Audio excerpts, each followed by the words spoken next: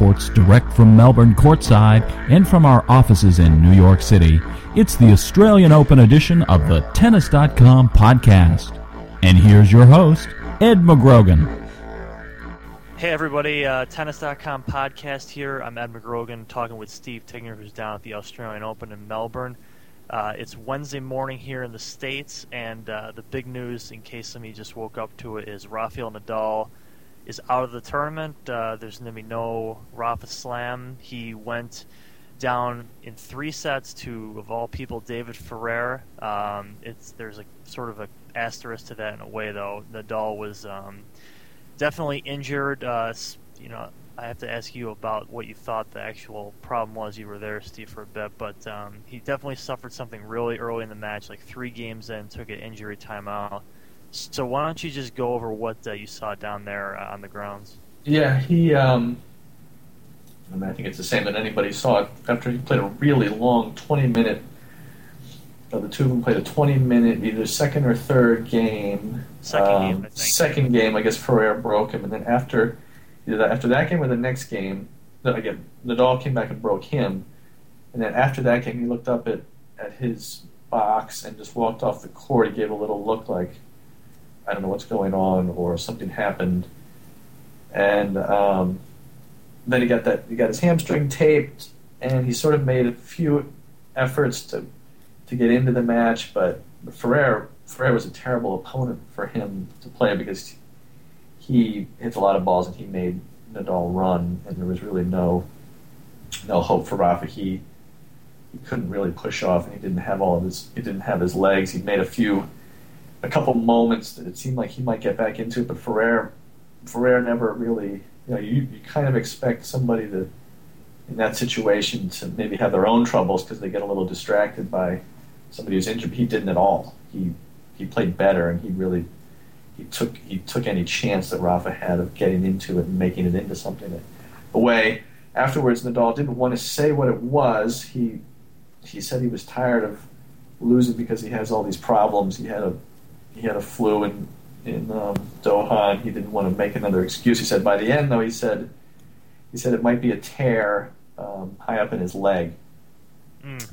So we'll see about that. He didn't really commit to playing any future tournaments. I'm not sure what his schedule is. I don't think he's playing anything upcoming. But I don't think he'd be on until Indian Wells anyway. Maybe like a random Rotterdam, but I think that's probably past his schedule now. So about Ferrer, I think the kind of guy who Nadal maybe could have got away from this would be someone who would just be apt to someone who's traditionally a player who goes for a lot of shots, and Ferrer is, like you said, just a more percentage player, and just kept the ball.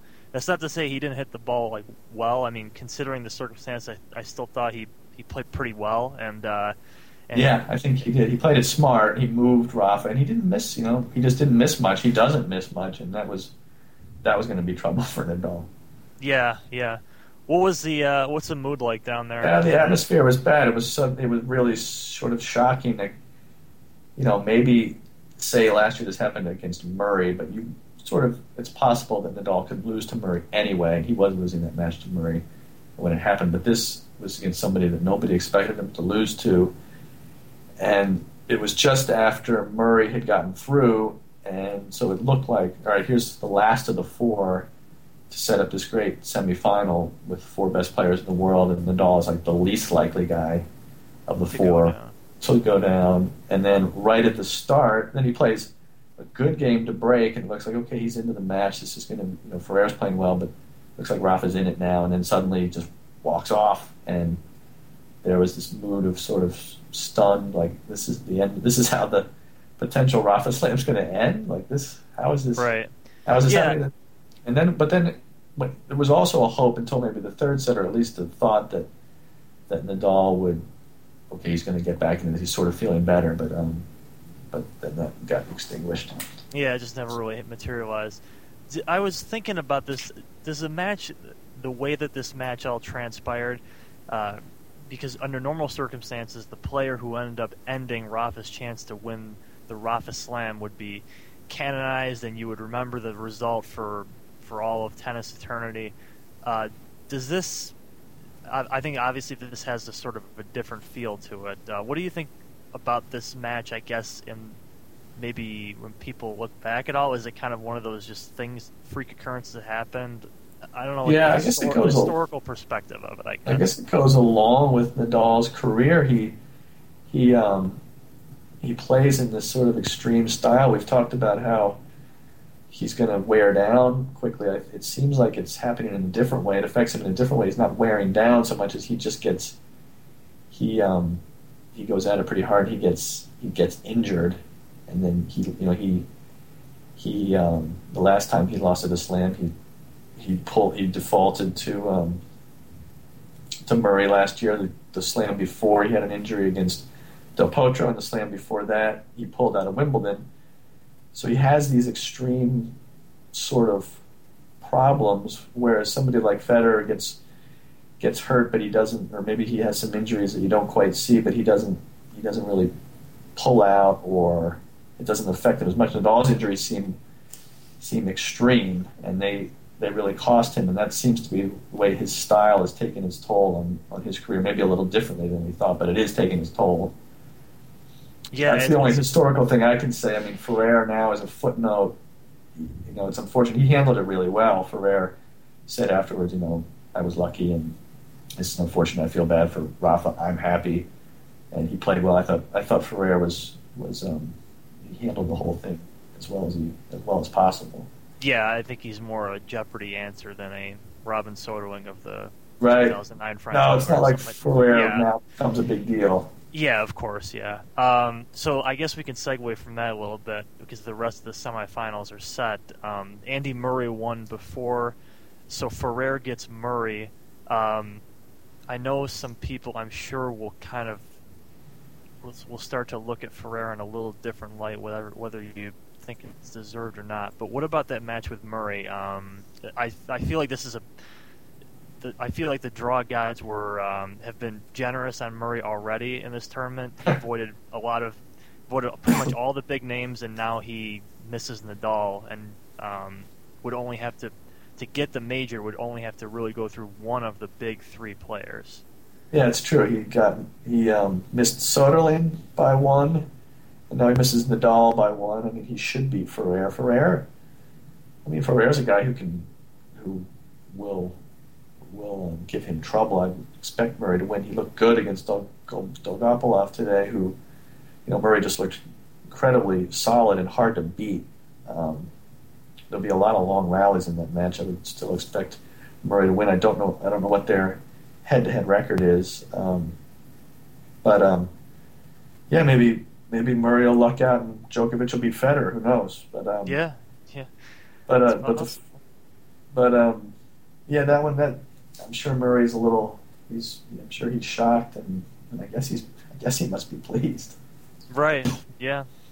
Counterpuncher against counterpuncher in a way. Not really. It's certainly a different dynamic than. Well, that was today. I mean, Ferrer is more just grinder versus. Yeah. It was just baseline versus baseline, but they have different styles with the baseline. Right. Could be incredibly boring. Who knows?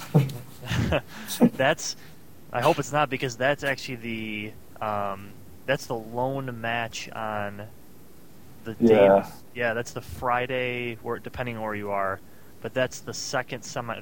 Obviously, tonight's would have kind of been the more ideal one to have. That's the lone match for that entire day. Where the tournament must be crushed right now. That's Tiley and them are probably none too pleased. So quickly, let's do the women's semis as well, because those were set also from today's results. The women who won yesterday, Clijsters and Zvonareva, they get the back-to-back scheduling. So they face each other, and the other one is Na Li against Caroline Wozniacki. I have a piece up on the site. I picked Clijsters in 2 and Caroline in 3. What do you think about those matches? I can see that. The one thing that I don't like is Clijsters has looked a little. She's looked okay. She's won, but she's looked a little I don't know, less than energized. She gets, sometimes she can come out in a set and play well and then kind of go away. We used to call it go on walkabout. She just has this, I don't know what it is, this thing that maybe she just can't keep focused for that long, but these last 2 matches have struck me as like she could have easily lost sets that she should have won. So I'm a little, she's still the best player in the tournament, but I'm a little leery of her the way she's been playing in these last 2 matches, even though she's won them.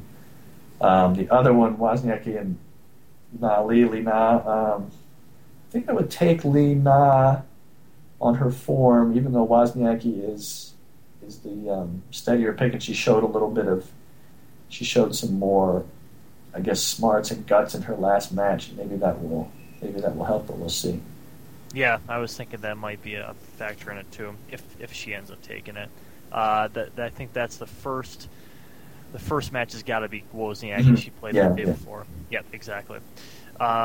So yeah, that's what transpired yesterday. And once the women's final is set and we have a winner of the latest Federer-Djokovic match, Steve and I will reconvene and talk that over. So check it out on Tennis.com, the next podcast. Thanks for listening.